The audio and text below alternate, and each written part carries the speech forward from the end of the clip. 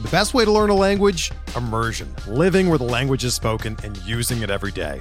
But if that's not in the cards this year, you can still learn a language the second best way, and that's with Babbel.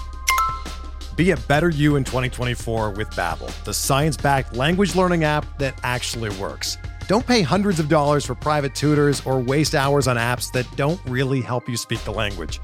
Babbel's quick 10-minute lessons are handcrafted by over 200 language experts and help you start speaking a new language in as little as 3 weeks. Babbel's designed by real people for real conversations, and their tips and tools are approachable, accessible, rooted in real-life situations, and delivered with conversation-based teaching, so you're ready to practice what you've learned in the real world. Here's a special limited-time deal for our listeners. Right now, get up to 60% off your Babbel subscription at babbel.com/Blue Wire. That's 60% off at babbel.com/Blue Wire, spelled BABBEL.com/Blue Wire. Rules and restrictions apply.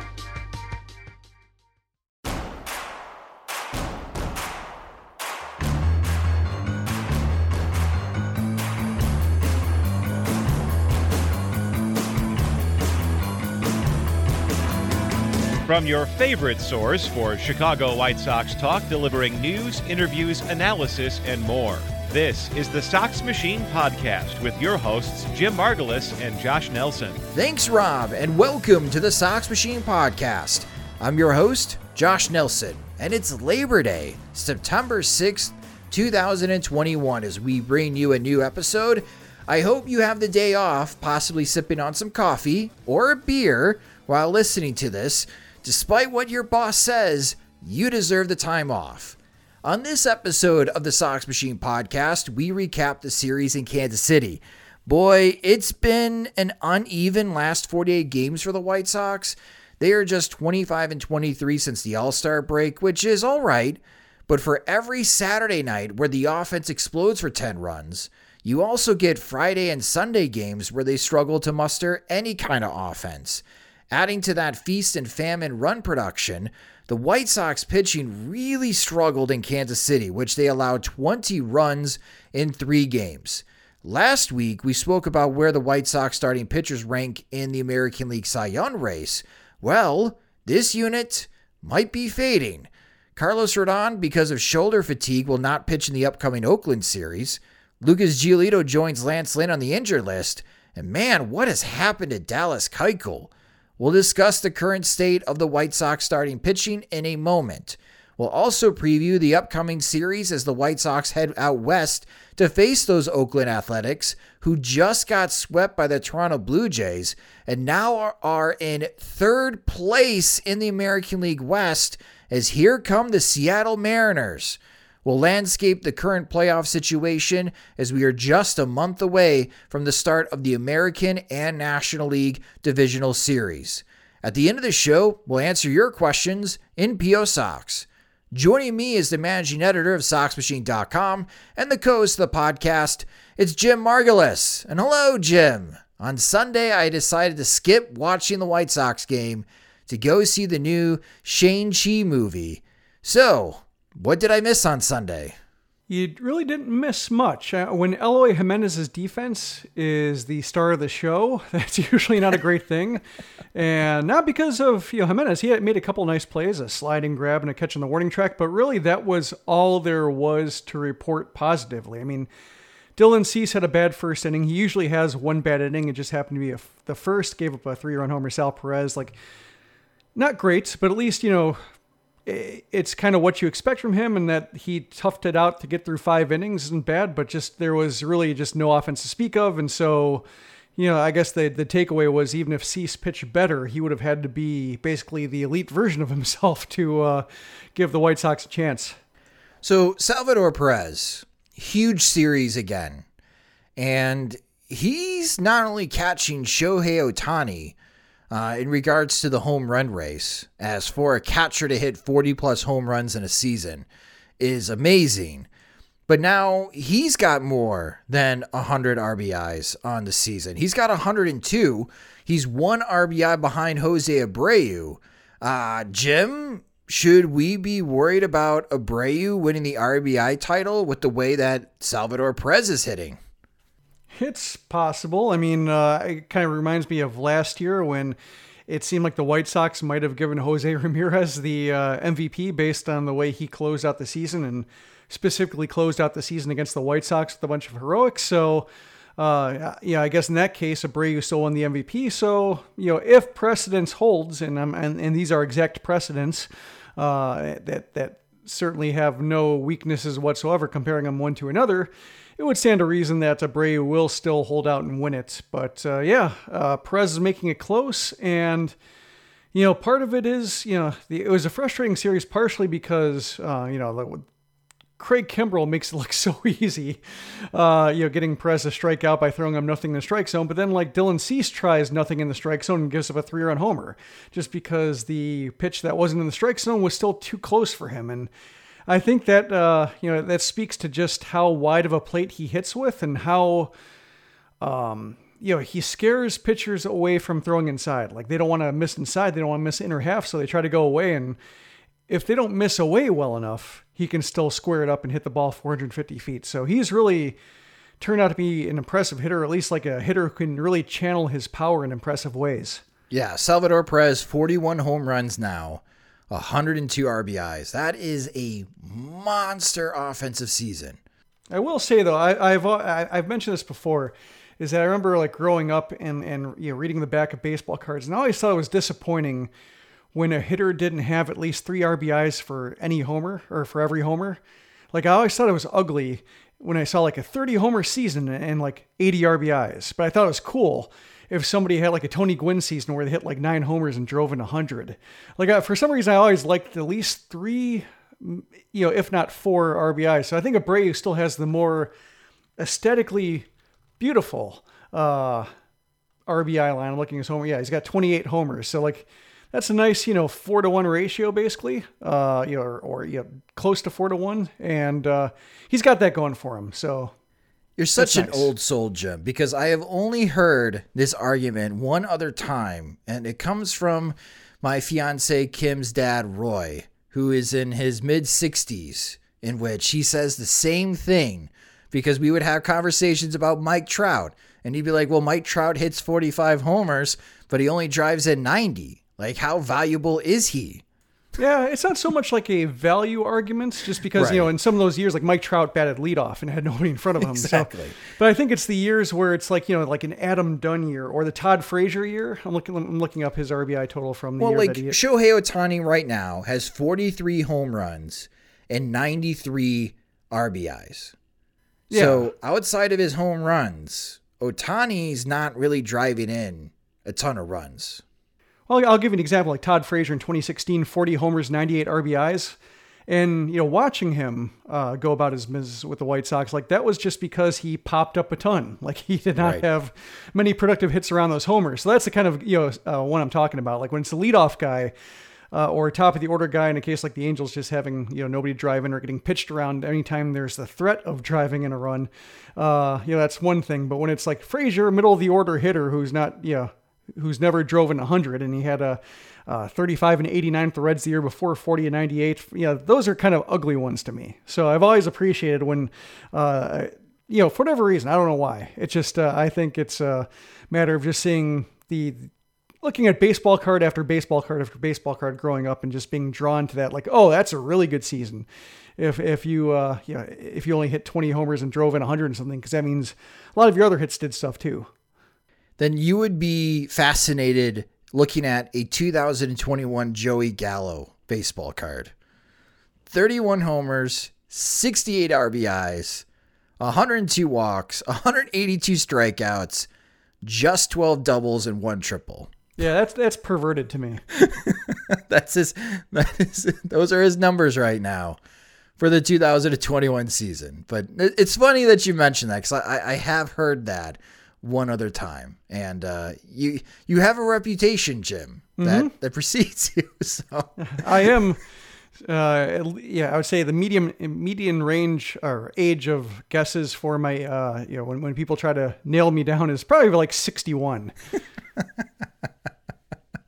I'm sorry, I shouldn't be laughing. You're what, 2-3 years older than me? Yep. But I have never heard of that movie you went to until today. I can't even say it because I forgot the name of it as soon as you said it. But it's a Marvel movie. I don't think it's your cup of tea. I'm 0 for Marvel. I'll put it that way. All right. Well, let's talk about the state of the White Sox pitching staff, because on Sox Machine Live, the previous episode of this podcast, so if you want to pause right now and go back to the conversation that we had before the weekend when we talked about all of the injuries that the White Sox were dealing with, like with Tim Anderson going on the injured list, and we were correct that Lucas Giolito did go on the injured list as his bullpen session on Friday was not good enough for the White Sox to prevent him going on the injured list. Shortly after the Sunday loss, Tony La Russa spoke to the media about Carlos Rodon, because Carlos Rodon was supposed to make his scheduled start on Tuesday, but was not.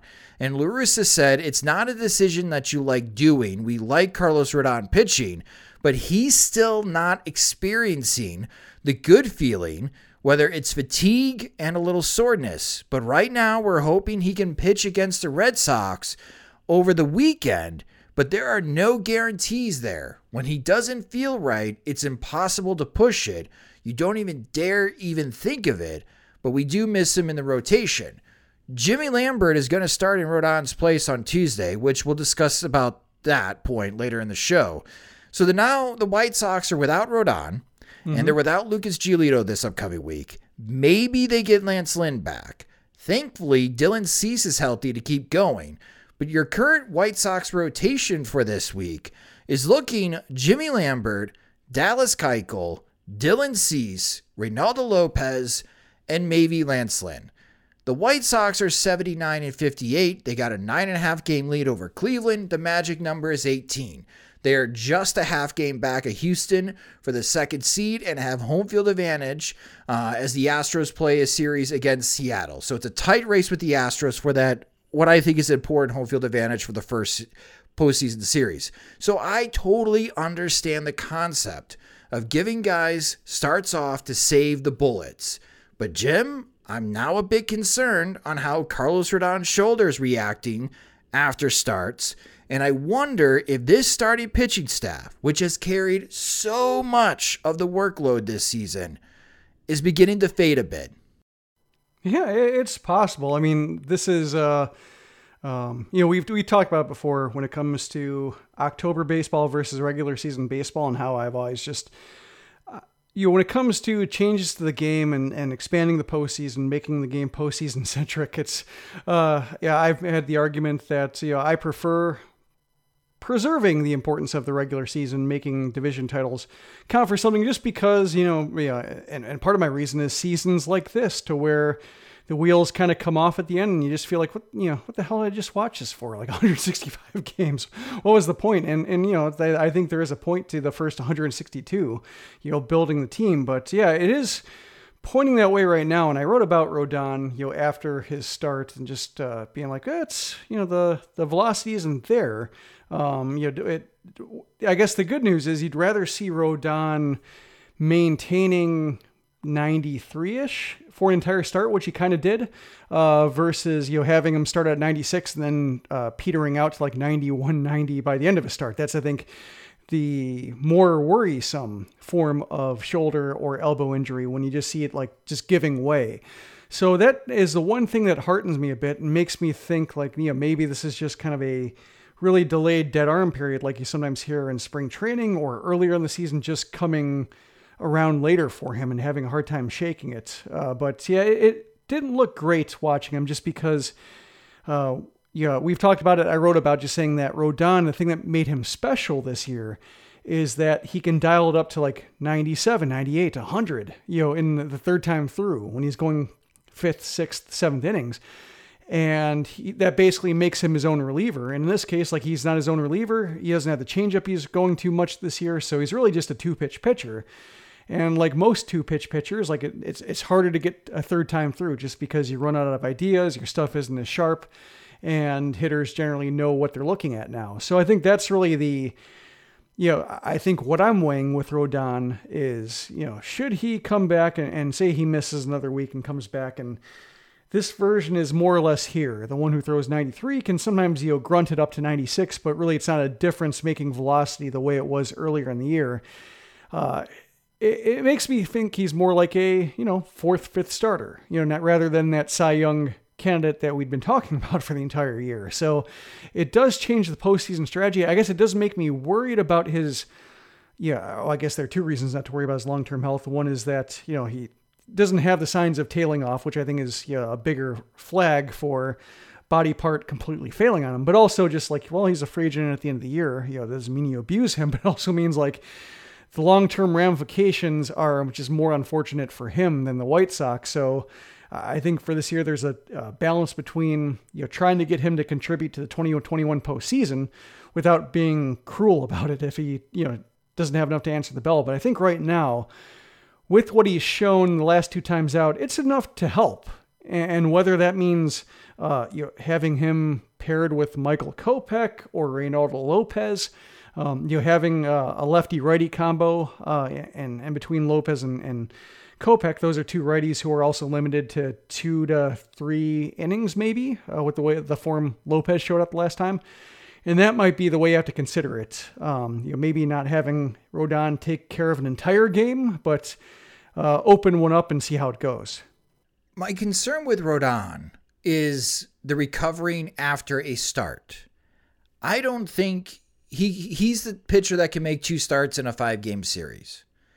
I'm not exactly sold, Jim, if Rodon can make 2 starts in American League Championship Series or World Series setting. Yeah, it's hard to know whether the rest they're giving him is because they want to see his fastball get up to 96 versus 93, and that's the way they're going to try to do it. That's I think the biggest question mark to me is whether he's hurt or injured. We talked about this before, like whether he's just dead arm, but like nothing structurally unsound. It's just more of a season-long fatigue that's limiting him, but you're not doing any damage by having him out there, or whether it's just parts are failing on him slowly but surely.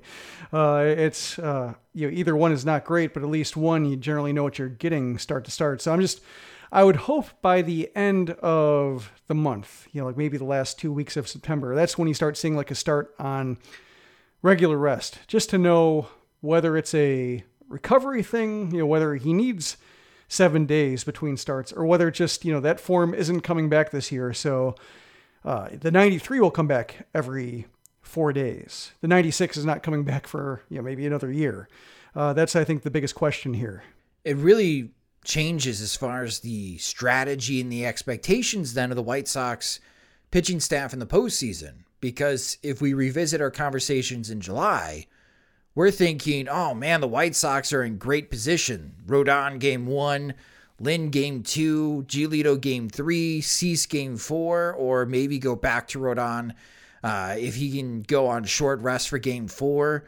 But now I'm thinking, Rodon will need 5 to 7 days rest in between starts. And the way that they have this postseason schedule set up, Jim, for October, as it is possible that we'll have baseball going into early November, I'm doubtful at this moment that Rodon, based on how the White Sox have treated Rodon all season long, because they've given him extra days off whenever possible to help save that shoulder, that if this is how they are reacting to Rodon after not even hitting 80 pitches in a start, I am wondering that he's a guy that makes 1 start per series. You still want him to make that start because it could be an outstanding start and it will put the White Sox in position to win. But if you're a White Sox fan expecting Rodon to make multiple starts in a American League Championship Series or World Series setting, Jim, I really don't know if he can do that. Yeah, I think right now if you're looking at like a 5-game setup, he wouldn't be one of the guys going twice. It would be he wouldn't be that. But in guy. 7-game series, I can see him in this current form starting a game 4 and then being part of an all hands on deck game 7. You wouldn't like start him in a game 7 expecting him to go like 5 or 6, but maybe if they wanted him to go 3 against like a lineup that might be suited to for him to exploit. I think that might be a case where it could be used, but it would be more situational rather than counting on him to dominate no matter what. We did get this question emailed to us by one of our Patreon supporters, Chris Kreb. So Chris, shout out to you. Chris wrote to us over the weekend. After watching Dallas Keuchel implode again against the Royals, I'm on board with him not being on the playoff roster, but I'm also on board with Josh's idea of Dylan Cease in Game 2 of the postseason, and I like to see a rotation of Rodon, Cease, Lynn, Giolito in the first round. However, what if the White Sox lose Game 1? Would you change the rotation, or would you still let Cease go in Game 2? But in Chris's hypothetical, Jim, would you go Rodon Game 1, or would you have Rodon save him for Game 3, or be really cute and see if you can sweep the American League Divisional Series to give extra days off for him so he starts Game 1 of the American League Championship Series? Yeah, that's a good question. I think with him, I guess that depends on, what kind of form Lynn and Giolito show coming off the injured list. Like if they're more or less where they left off, maybe Lynn, a couple starts before he went on the injured list, the 7 innings he threw, like, I think you trust him. Then if Giolito shows the form that he showed before going on the shelf, like I think that's a pretty straightforward 1-2 to me. Like Cease, just with the start he had against the Royals, I think that's kind of characteristic of how he goes, which is one inning where he just starts pulling everything. The pitching machine becomes miscalibrated and starts firing a lot of things in the left-handed batter's box. And it takes him a while to get right. It takes him like 25 pitches to get right. And it's just a matter of whether he can keep another team from doing damage against him while he's weak. And I think depending on the lineup, if it's like a Astros grade lineup, I think it becomes, a tougher sell. So I still think I would go Lynn, Giolito, Cease, and then depending on Rodon and depending on, how he looks, whether it's, extra rest would ultimately be what might give him a chance versus, him not giving you a chance. I think maybe you try to get by without him, but right. Otherwise I think it's, you just try to do what I, suggested with a lefty-righty combo, try to get through 6. Do you buy home and away splits for a starting pitcher? Not so much. Okay. Not as much as other ones.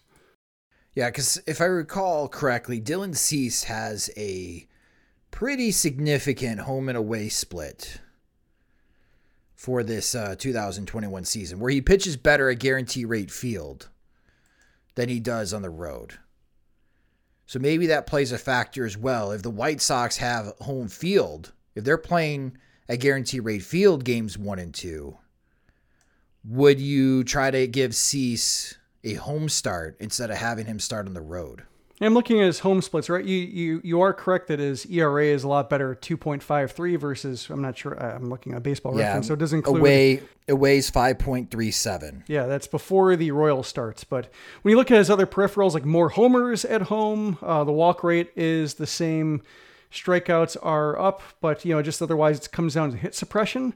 That's where I'm not quite sure. Like where I would buy into that stat too much. Like if he were somehow suppressing all the stats you count on to project a performance, I would say go for it. I'm looking up his game log just to see who he's faced at home to see if that makes a difference. Because I know he had a big disparity, especially early in the season, based on the opponents he was facing. So let's see. Yeah, on the road that's when he's faced Toronto, Yankees, Angels, Astros, Reds, Red Sox on the road.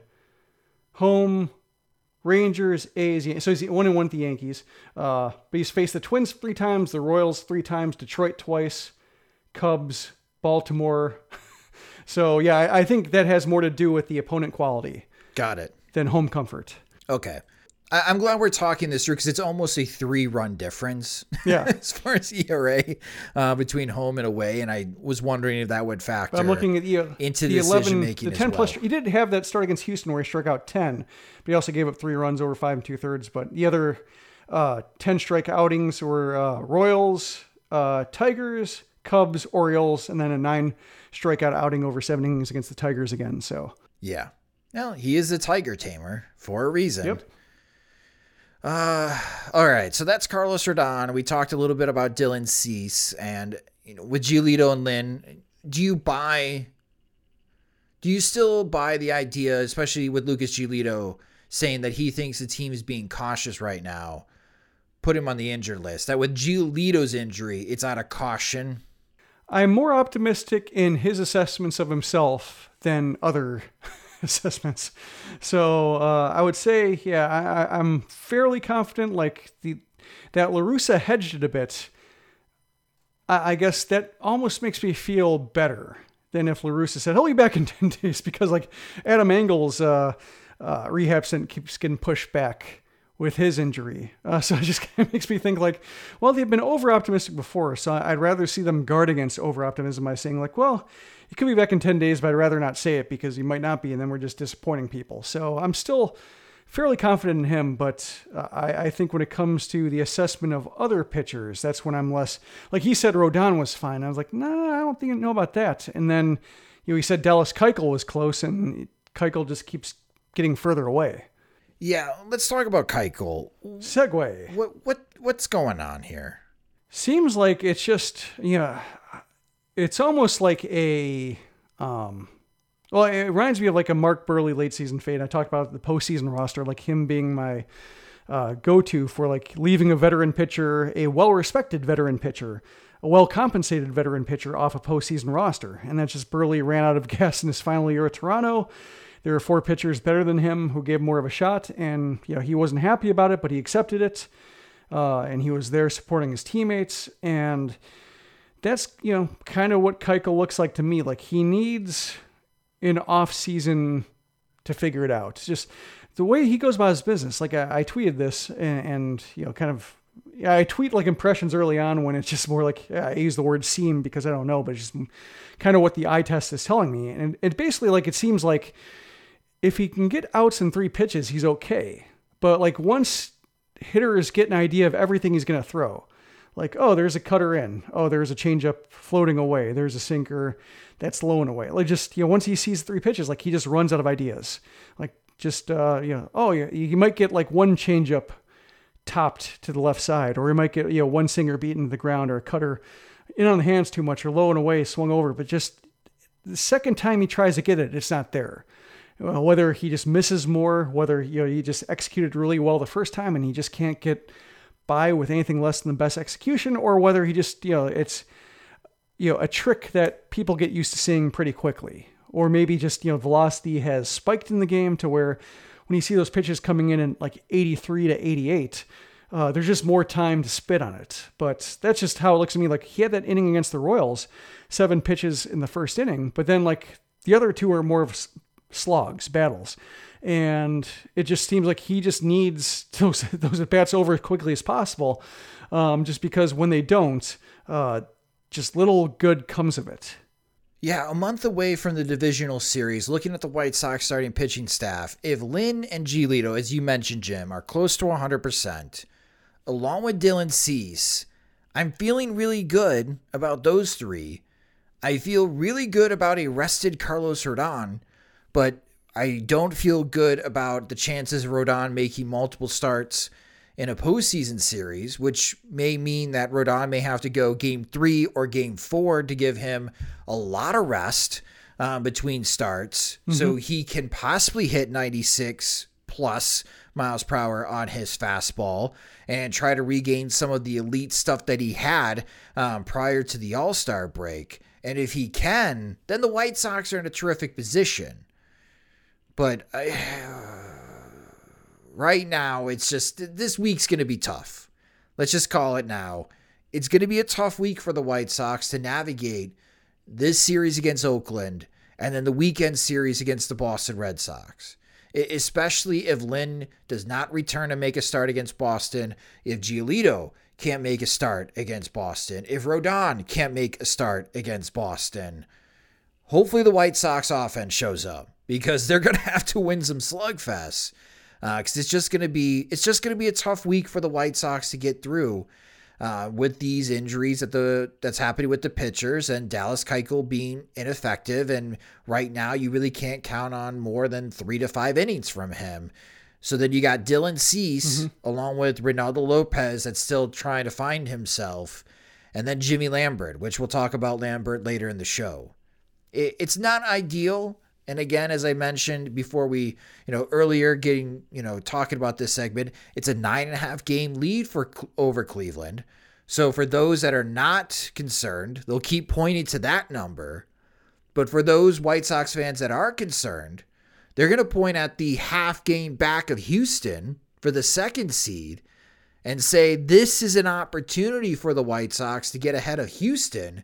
So the Astros are coming to the south side of Chicago for games 1 and 2. And if there is a game 5, it's being played at home instead of starting the series in Houston.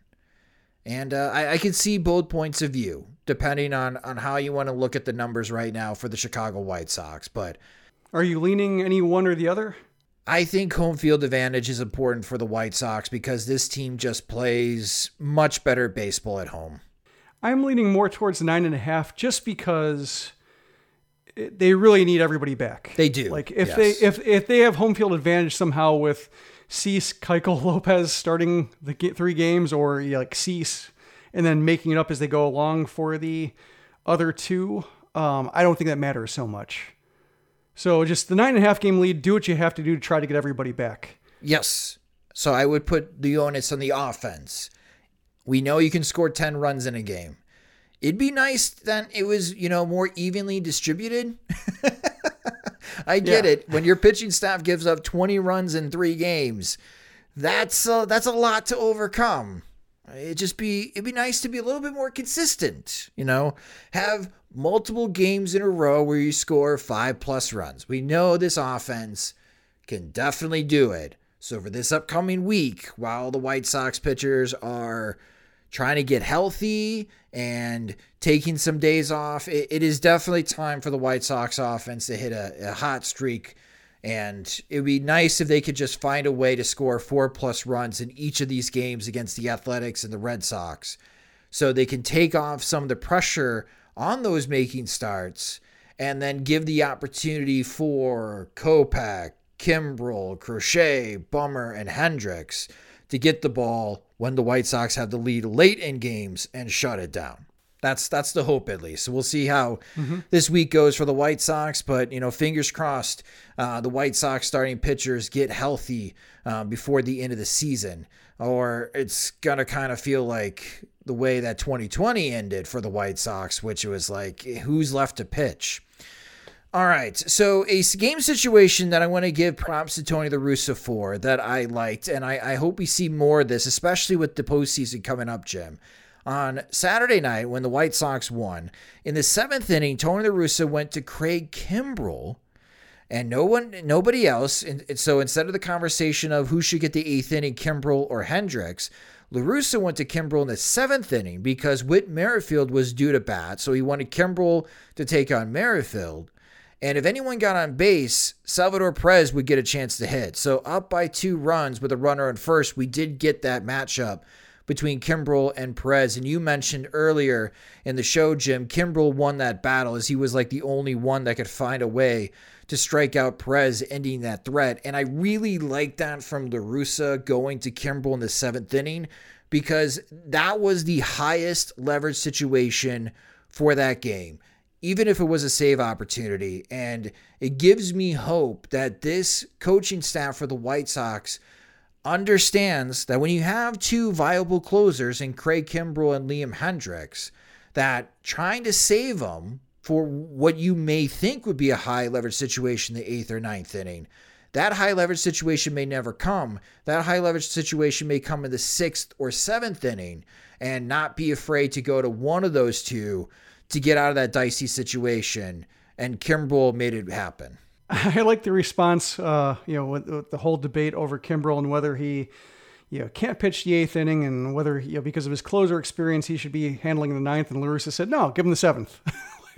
I enjoyed that response. That warmed my heart a little bit. And it also warmed my heart to, as you mentioned, that Kimbrel showed up and struck out the side and looked, really challenging to hit while doing it. Like the fastball had the ride. Like even the fastball that he, it was basically a show me fastball to Perez, but he got it up. He got it over the plate, but with enough ride on it to maybe almost clip the corner. Like it locked up Perez the way that Cease's fastball, which was 3 miles per hour harder, but lower in the zone, couldn't. Like, he was on Cease's fastball off the plate. He did not, he kind of flinched at Kimbrel's high fastball, even though it was closer, I think, to being a strike than Cease's was. That was the kind of life you want to see. The sliders that make hitters look foolish, or the knuckle curves, I should say, that make hitters look foolish, and the fastball with movement. So I'm hoping that, with the last 2 outings he's shown, one was against Pittsburgh, in the 8th inning, uneventful, and then the other against, as you mentioned, the highest leverage situation in that game against Kansas City, and Kansas City's best hitter, like, he showed up. So I'm hoping that, these are the 2 outings that kind of put that whole thing behind him. I hope so too, because that's the way that Kimbrel and Hendrick should be used. They are the 2 best relievers, and when it comes to the postseason, especially if you got like runners on the corners and 1 out, and it's a 2-run game, I hope La Russa goes to Kimbrel, and I hope Kimbrel is mentally ready to know this is a jam. This is why I was brought to the White Sox. This is why so many people think highly of me, that I'm a possible future Hall of Famer. I need to come in and get out of this jam, because I think he's going to be facing those situations come the postseason for the White Sox. And against Kansas City, it worked out perfectly. And that was great to see. So great call, Tony, and good job by Craig Kimbrel to get out of that jam. We are going to take a quick moment for a word from our sponsors, but coming up after the break, we preview the upcoming series at Oakland as the Athletics enter desperation mode to stay alive in the playoff chase. We're driven by the search for better. But when it comes to hiring, the best way to search for a candidate isn't to search at all. Don't search, match with Indeed. Indeed is your matching and hiring platform with over 350 million global monthly visitors, according to Indeed data, and a matching engine that helps you find quality candidates fast. Ditch the busy work. Use Indeed for scheduling, screening, and messaging so you can connect with candidates faster. Leveraging over 140 million qualifications and preferences every day, Indeed's matching engine is constantly learning from your preferences, so the more you use Indeed, the better it gets. Join more than 3.5 million businesses worldwide that use Indeed to hire great talent fast. And listeners of this show will get a $75 sponsored job credit to get your jobs more visibility at Indeed.com/Blue Wire. Just go to Indeed.com/Blue Wire right now and support our show by saying that you heard about Indeed on this podcast. That's Indeed.com/Blue Wire. Terms and conditions apply. Need to hire? You need Indeed. Whether you're a world-class athlete or a podcaster like me, we all understand the importance of mental and physical well-being and proper recovery for top-notch performance. That's why I'm excited that Unified Healing is sponsoring podcasts on the Blue Wire Network. Unified Healing is a new and super innovative global network of wellness centers powered by Energy Enhancement System, or EE System. If you haven't heard of the EE System yet, then you'll want to listen up. This technology promotes wellness, deep relaxation, purification, and rejuvenation. Wherever you are across the globe, access to a center is easy and affordable. Interested in experiencing the EE System technology for yourself? Go to unifiedhealing.com/Blue Wire to learn more and find a center near you. That's unified, UNIFYD, healing.com/Blue Wire. No material or testimonials on the Unified Healing website are intended to be viewed as medical advice or a substitute for professional medical advice, diagnosis, or treatment. Always seek the advice of your physician or other qualified healthcare provider with any questions you may have regarding a medical condition or treatment and before undertaking a new healthcare regimen, including EE System. Hey guys, we have some updates for our Sox Machine Patreon supporters. First, we now have annual plans. Yes, some of you have been asking for annual plans for like 3 years. Well, we finally did it. And if you are already a Patreon supporter, you can upgrade your current plan from monthly to annual. And there's a cost saving for doing so, as it's just the price of 11 months for a 12-month subscription. Our most popular subscription is the 3 War plan, which not only gives you the ad-free podcast and website, plus the bonus content, but the 3 War and above supporters will get their questions answered in P.O. Sox. Monthly plans are just $3 or take advantage of the new annual plan and pay just $33 for the year. For our 10 War tier, either a $10 a month or a $110 annual subscription, it now comes with our new Sox Machine pint glass for either a new subscription or upgrading an existing one. Supplies are limited, so act fast if you want to take advantage of the opportunity to get the new Sox Machine swag by visiting patreon.com/SoxMachine. Again, that's patreon.com/SoxMachine. Welcome back to the Sox Machine podcast. The Chicago White Sox depart from Kansas City. They have Labor Day off on Monday, but they resume the regular season Tuesday through Thursday at the Oakland Coliseum to face the Athletics. The Athletics are currently 74-63. However, in their last 10 games, they have lost 6 of them, and they just got swept in Toronto by the Blue Jays, which has really changed up on how the American League playoff picture works. Because after getting swept by the Blue Jays, the Seattle Mariners swept the Arizona Diamondbacks, which, as far as the competition scale, nowhere near the level of the Blue Jays. But now Seattle moves to second place in the American League West, and they face the first place Houston Astros this week, which that series just got a lot larger. So looking at the American League playoff picture 1 month away from the divisional series, the number 1 seed is the Tampa Bay Rays, and they would face the winner of the wild card, which right now is the Boston Red Sox, at the New York Yankees. But the Red Sox are just a half game back of the Yankees to see who will be hosting that wild card game. So very interesting race. We'll get back to the wild card standings in a moment. And then, as we mentioned earlier, the Houston Astros are a half game ahead of the White Sox. So if the season were to end today, the White Sox are traveling to Houston for games 1 and 2 of the American League Divisional Series. Back to the wild card picture. Seattle is 3 games back of Boston. And then you got Toronto and Oakland, which are 4 games back of Boston. So here's Oakland fighting with the American League East teams for however long this season. And at one point, it looked like Oakland was going to get one of the wild card spots. Now they're 4 games back of the wild card, and they have fallen to third place in their division. They really, really, really need this series against the Chicago White Sox. The White Sox won 3 out of 4 at home against the Athletics earlier this season, and the pitching problems for the White Sox are not in their favor. Tuesday, these are 8:40 p.m. Central Time starts. Jimmy Lambert's on the mound for the White Sox. On Wednesday at 8:40, it's Dallas Keuchel again. And on Thursday at 2:37 p.m. Central Time, Reynaldo Lopez will be making the start for the White Sox. And for the Athletics, James Kaprielian's making the start on Tuesday.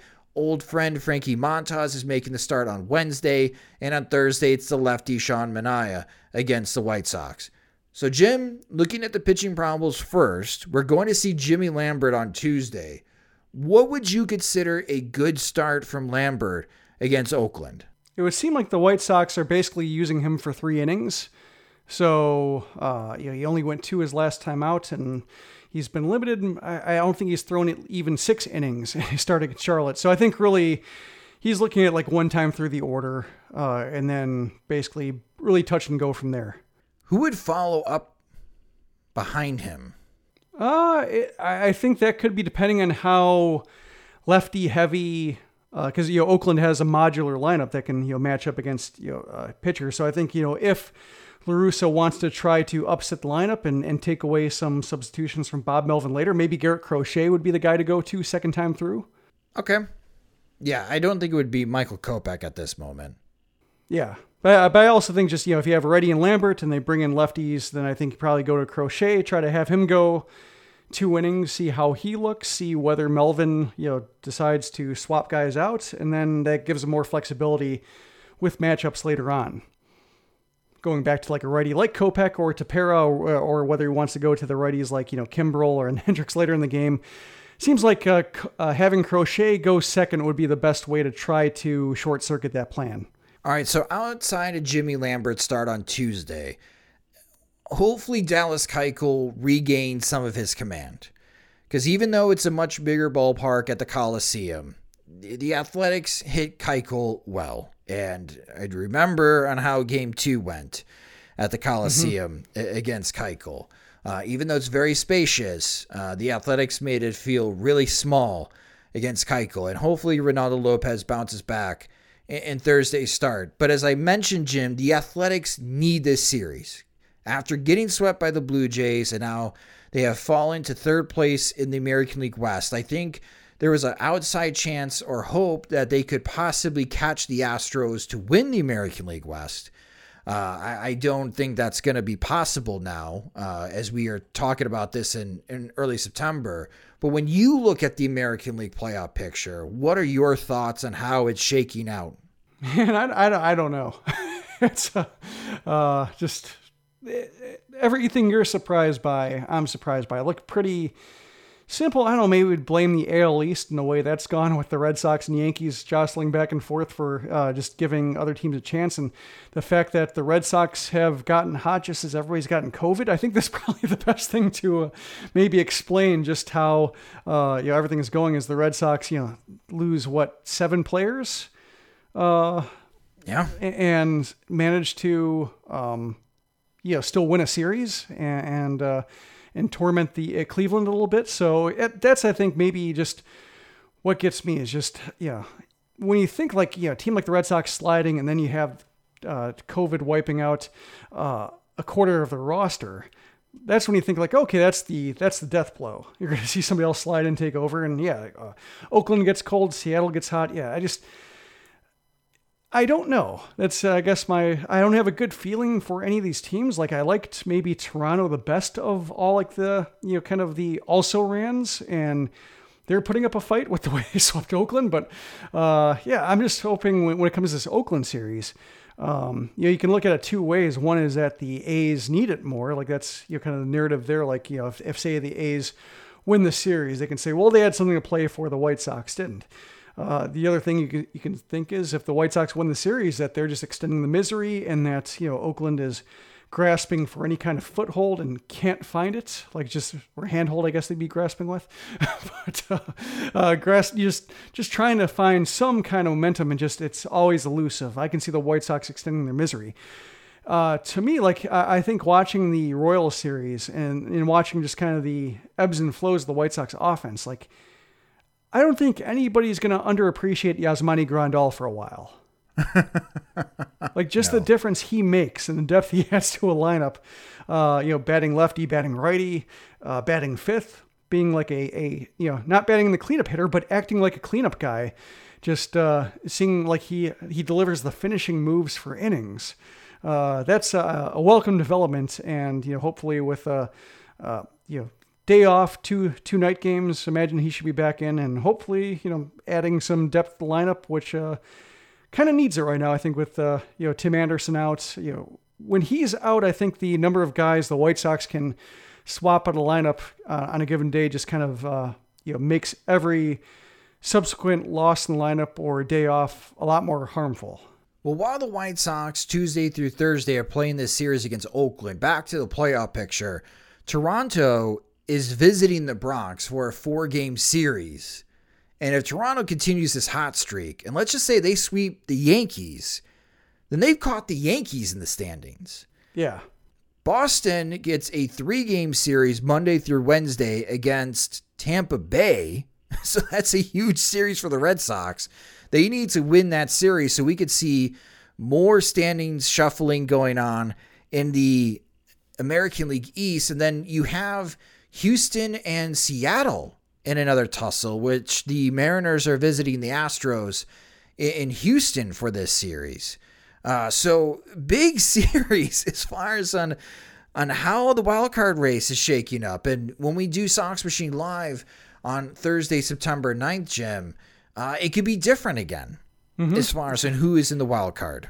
Yeah, I'm looking at the standings, and one thing that surprises me, just looking at the run differentials and trying to look for any kind of clue in terms of who's going to maybe win out. and using Toronto at 128 runs in the positive column and being in fourth place. Yeah, that's kind of the reason I like them. And so maybe they're not out of it just yet. As you mentioned, just a big series against the Yankees can even things up. But I'm looking at the runs scored column, and in September, I don't think I could have imagined an outcome where Detroit would have scored more runs than the Yankees. That Yankees offense, other than against the White Sox, they struggle. They really do. Except for against the White Sox. Then they look great. Yeah. But yeah, it's been an uneven year for the Yankees offense all season long. And for the American League Central, while the White Sox had this 3-game series against Oakland, Cleveland has a 4-game series against the Minnesota Twins. So one is hoping, as a White Sox fan, that the Twins help out the White Sox here and at least split that series. So in case of the White Sox do get swept by Oakland, that Cleveland just makes up a couple games, and we're not talking about a 9.5 game lead all of a sudden becoming a 6.5 game lead for the White Sox entering the weekend series against the Boston Red Sox. I mean, for Boston, this is a tough week for them. They host the Rays, and they got to turn around, and they got to visit the White Sox. So that's what they're talking about in Boston and how big of a week this is. In New York and Toronto, they're talking about this pivotal 4-game series for Toronto. Can they do it again? Can they continue this hot streak that they build off at home against Oakland, and can they make up more games against the Yankees and the Red Sox? And Seattle, I don't know, Jim. If the Mariners sweep the Astros in Houston, we're going to have chaos on Thursday in the American League. Yeah. Which we all love, right? When it comes to the playoff chase. 75 and 62 and 46 runs in the red. What do you do with that? I don't know what you do with that. You know what you do with that? You just say it's luck. I don't know what you say about it. Well, I mean, I like the fun differential. It is. The Mariners lead the league in fun differential. There you go. I mean, they got to be doing amazing in 1-run games. They have to be. Let's see. They have to be. Yep, 29 and 16. 29 and 16 in 1-run games. Which is, I'm looking, just kind of scanning. Yeah, it is the best record in the American League, although the Angels have the second best record at 22 and 10. Go figure. Yeah, go figure. Go figure. White Sox are 13 and 20. That's not promising, especially with the postseason coming up. Let's hope that changes soon. But we will be recapping this series on Thursday, September 9th in the next episode of Sox Machine Live. And we will also have daily recaps for you guys as well with the Sox Machine White Sox wake-up call after the Tuesday and Wednesday game. So definitely tune in for that. One promotional announcement. I will be joining our friends from the 108. They will be recording their 108th podcast at Kroll's in the South Loop in Chicago. So if you know Kroll's and you live in the South Loop area, stop on by. They're going to have a live watch party. I'm going to be there. We can watch Dallas Keuchel hopefully bounce back or get blown up again together. So we'll have some brandy old fashions. It'll be a great time. So again, that is going to be Wednesday, September 8th. And the live show starts at 7 o'clock. So stop on by and when the first pitch happens, we'll watch the game together and hopefully the White Sox win this time. But you guys had a lot of questions for us, and we're going to answer them next in P.O. Sox. You've stuffed our mailbox all week with questions from your tweets and Facebook posts. Now to cure your curiosity on the White Sox, here is P.O. Sox. Thanks, Rob. And yes, this is our favorite part of the show where you, our fans and listeners, get to ask the questions.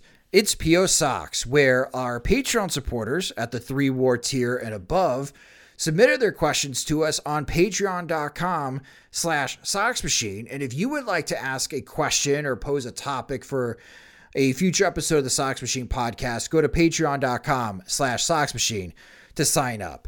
Our first question, Jim, comes from Andrew Siegel. And Andrew wrote to us, should Michael Kopech be sent down to Charlotte for 2 weeks to work in games that don't matter and give Evan Marshall a chance to see if he can be part of the postseason bullpen? No, I don't think with Kopech, you send him down to get Marshall reps. I think there are other guys like Matt Foster, Ryan Burr, Mike Wright, et cetera, who would be the guys you send down to give Marshall reps to see what he has. I think with Kopech, he is in an interesting spot. I'm going to look at him just over the next couple of days, the White Sox being off, just trying to understand what his deal is, because it just seems like he's getting, hit hard, or at least, kind of a sequence against the Royals when he gave up 2 cheap singles, then got hit hard. It was just, you don't know if it's just like a bad luck sequencing, if things get away from him, if numbers that the runner's on are just ugly, he's having issues from the stretch or something. But it is, noteworthy that the White Sox are having all these rotation problems or shortages in the, late in the season. And I think, if you asked us in May what the White Sox would have done in the situation where, Lynn's hurt, Giolito's hurt, Rodon's iffy, Keuchel's wobbly, what do you do with that situation? I was like, well, hopefully, you have Kopech being worked up, and, he still has innings to give and can, go 3 to 5. And that he's not being brought up as a possible starter, even in a bullpen game. They're not looking at him to go, give him a chance to go 3. I think is curious. I guess the good news is that with the, the way the White Sox bullpen is, and especially the addition of Ryan Tepera, lengthening the bullpen, lengthening what you consider the back end of the bullpen, that Kopech doesn't need to be a difference maker anymore. He's nice, but he's a luxury. If he's, being like a sledgehammer out of the bullpen, if he's just going to be like a iffy mid-leverage guy who might be, overqualified for that kind of work, but also might not be, then I think the White Sox are in a pretty good spot if they don't need him to be anything more than that. But it is a little bit disappointing that he's not being considered here. I just think sending him down to Charlotte, I think sending any pitcher down to Charlotte to straighten out is kind of a fool's errand, just because just watching, say, what happened with Reynaldo Lopez and how bad his numbers were and how acceptable they've been since he came back, just makes me think the chances of a false positive for Charlotte, just, getting blown up and thinking it's all their fault, when really it's just, an environment that really just is so punishing for pitchers. I don't think there's anything you can learn, especially in a confidence building situation. I think Charlotte's the last place you go get confidence. Well, Andrew, thank you so much for your question. And that's a really good point, Jim. Charlotte is not the next place you want to go as far as a pitcher to get confidence. If you want to, as a hitter, you want to feel good about yourself. Like Zach Collins. Go hit in Charlotte. Yeah, yes. Zach Collins is, putting that time to work. Gavin Sheets, he put his, when he headed back to Charlotte, he picked up where he left off. It's great for hitters, but I think, Charlotte is just not a great place to go, maybe for an inning at a time. But I think if you're trying to go 5, I guess Kopech wouldn't be going 5, but still just, this time of year, especially when you see Charlotte's losing guys and signing guys basically off, other professional teams to fill out rosters. I think there's right now a professional baseball shortage in September, and Charlotte's probably not the best place to go for quality baseball. Well, Andrew, thank you so much for your question. Our next question comes from Azenrek. And Azenrek wrote to us with much of the rotation on the injured list this week. Will Dallas Keuchel be given as long as a leash as possible to save the bullpen? Related, will Keuchel give up more than 10 runs in his next start? I don't think so, just because, fortunately, Oakland is a hard place to hit the ball at the park, or more challenging, and there are more foul balls that get caught. So I think, another, maybe a 6-0 hole isn't possible, but I would say double digit seems out of reach. With Keuchel, I think it's a touchy situation just because he does seem to be a well-respected veteran, and, it's tough. It's a case where you have expanded rosters, you have pitchers you can swap in and out, you might be getting rotation help. So maybe, it makes sense to go to a Mike Wright if it's a case where the White Sox are losing big again with Keuchel on the mound. But, should it be a slugfest? And should it be should Keuchel go 3 innings and give up 5 runs, but it's 5-5? Do you want him to go a 4th? That's, I think, the tough situation with managing a guy like him and feeling like you're punishing, or not punishing, but just, compromising the team in order to try to show faith in Keuchel, or, are you being cruel? Are you being like, he's got nothing, we're exposing how little he has, and that's mean and counterproductive and also hurts the team? Like, you can interpret management in different ways, and I think that's the hardest thing for a manager to handle late in the year, and especially when it comes to a veteran who's been, for Keuchel's White Sox career, 1.5 years of it, or depending on whether you count the 2020 season as one, but either way, like a season and a half. Like, he's been what the White Sox needed, maybe not exactly what they wanted. I think Zach Wheeler, his performance was what they wanted, but Keuchel's been helpful. Just these last 2 months have not been helpful, and it's ideally he would be the guy they could kind of fade out. But it does seem like, if Keuchel's pitch count is reasonable, and if they're not, running the risk of him hurting himself, whether it's, whether they detect an arm problem based on where his velocity is going, or his release point is, or what they're picking up his mechanics, or a case where just, his pitch count is absurd. I think that's a case where they're not going to have him wear it. But, it should be a case where they're losing like 6-2 and he's, his pitch count's reasonable. Just give him a couple big homers. Do think they'll try to push him to go 5 if they can. But I think they will have, but based on September rosters being expanded and some guys they can swap in and out, I don't think they're going to go overboard with it. Over, under, push. 12 innings covered by Jimmy Lambert, Dallas Keuchel, and Reynaldo Lopez in the upcoming series against Oakland, Jim. Which one are you taking? Sorry, I'm just doing some quick math here. Quick arithmetic. I'm going to go... I'm going to go under. Good. That's a good over-under, though, because it makes me think. But just, if Lambert only goes 2, that basically asks a lot more of that. So I think, Lambert being the guy, the third guy, it's not necessarily a lack of faith in Lopez or Keuchel necessarily as much as it is Lambert, not asking that much of him. If I said 10, would you go over? Yes. And that's hoping that Keuchel can get through 5? Yeah. Yeah, I think, if Lambert goes 2, that's 5 from Keuchel, 4 from Lopez, or vice versa. Really, really could use Dallas Keuchel having a good start against Oakland, folks. Really could. Not just for the team, but for him personally. It's been bad for 11-plus starts now for Dallas Keuchel. So hopefully in his next bullpen session, he figures out what's causing issues and he can move forward. And as Jim mentioned, that he's got some plan of attack if the at-bat lasts more than 3 pitches. But as in rec, thank you so much for your question. Staying on the topic of Dallas Keuchel, Chef Eric wrote to us, is there anyone else noteworthy besides Dallas Keuchel that would not make the postseason roster? I don't think so. I think before the month started, I would have said Jake Lamb just because of his redundancy. If Moncada proves fully healthy, but since the White Sox cut him, I think that basically shows where their thinking is.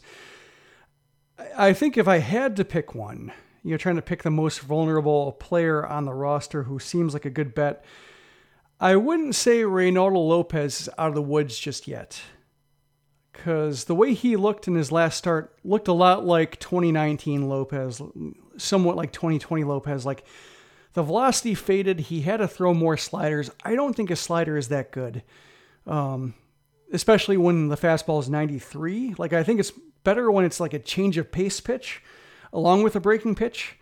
When hitters are on guard for like the 97 running up and in like a right-handed hitter who has to be on guard for that. But when he's throwing like 93, that's when I think everything about him becomes less special and balls get hit harder. I think the difference is that he's being more competitive with his pitches. Like, he's not letting games get away from him before hitters prove something against him. Like, I think that's what I will say is, like, his command is better. He's throwing more strikes. He's attacking more. But I think against a good offense, or an offense that can hit the home run, like, I think that could catch up to him. So I'm going to be watching his start closely just to see, how he maintains his velocity. Because at the end of that, when they pulled him, when La Russa pulled him, his fastball hit 96 once in that inning, but it was mainly around 93, 94. And I think that Lopez is still, even with command improvements, not all that special. this is non-injury, right? For non-injured list purposes of guys not making the postseason roster. Right. To the divisional series. Okay. Yeah, this is mainly performance/use. Right. Otherwise, like I'd say like Adam Engel, like, just based on how slow his process is going. Like, are we for sure Billy Hamilton's going to make the postseason roster? I'm unsure about him making the roster, even though he does have he's got two sets of skills that can get him on the postseason roster with his glove and his speed running the bases. I think that pinch runner could loom large, especially if Engel's not all the way back. I like your Ronaldo Lopez. Matt Foster, I don't think is making the postseason roster. Yeah, I think that spot's kind of interchangeable based on freshness. But yeah, Ronaldo Lopez is the one. That's a good pick, Jim.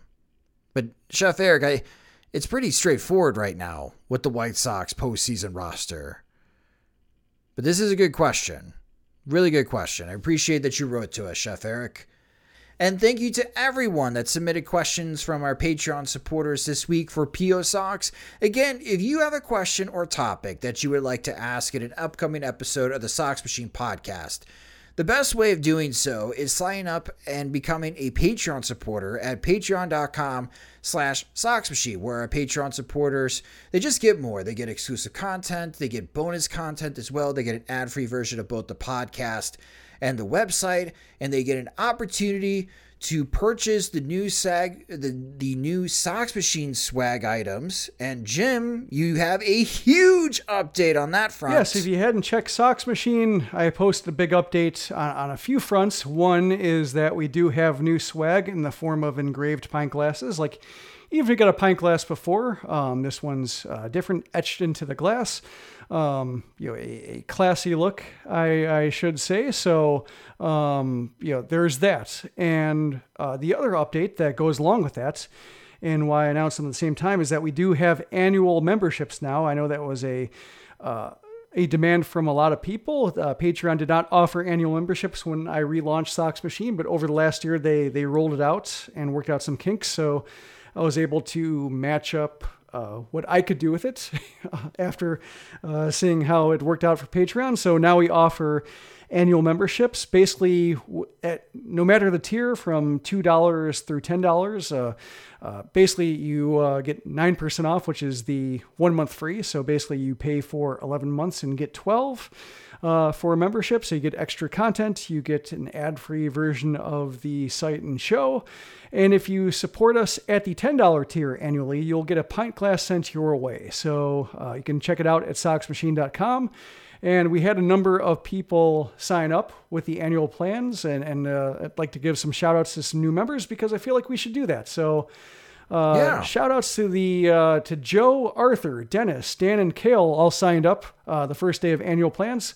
So we appreciate that. But because we don't want to leave incumbent Sox Machine supporters out, leave them out cold, I'll work from the bottom of the list. and give shouts to Andrew and Fustercluck and Eric for their support from day one. So we will be catching up over the course of weeks to make sure that we are make sure we cover everybody. So thank you for your support, and check us out at patreon.com/SoxMachine or soxmachine.com/Patreon. Either way, you'll find out what you need in terms of supporting us and learning more about the pint glass. And that will do it for this episode of the Sox Machine podcast. Thank you guys so much for listening. If you just discovered the Sox Machine podcast, you can subscribe and listen to the Sox Machine podcast wherever you listen to podcasts. We also do videos like Sox Machine Live. Please subscribe to our YouTube channel at youtube.com/Sox Machine. The Sox Machine podcast is a production of SoxMachine.com, part of the Blue Wire Podcast Network, and your home for all things Chicago White Sox baseball. Alongside Jim Margulis, I'm Josh Nelson. Thanks for listening.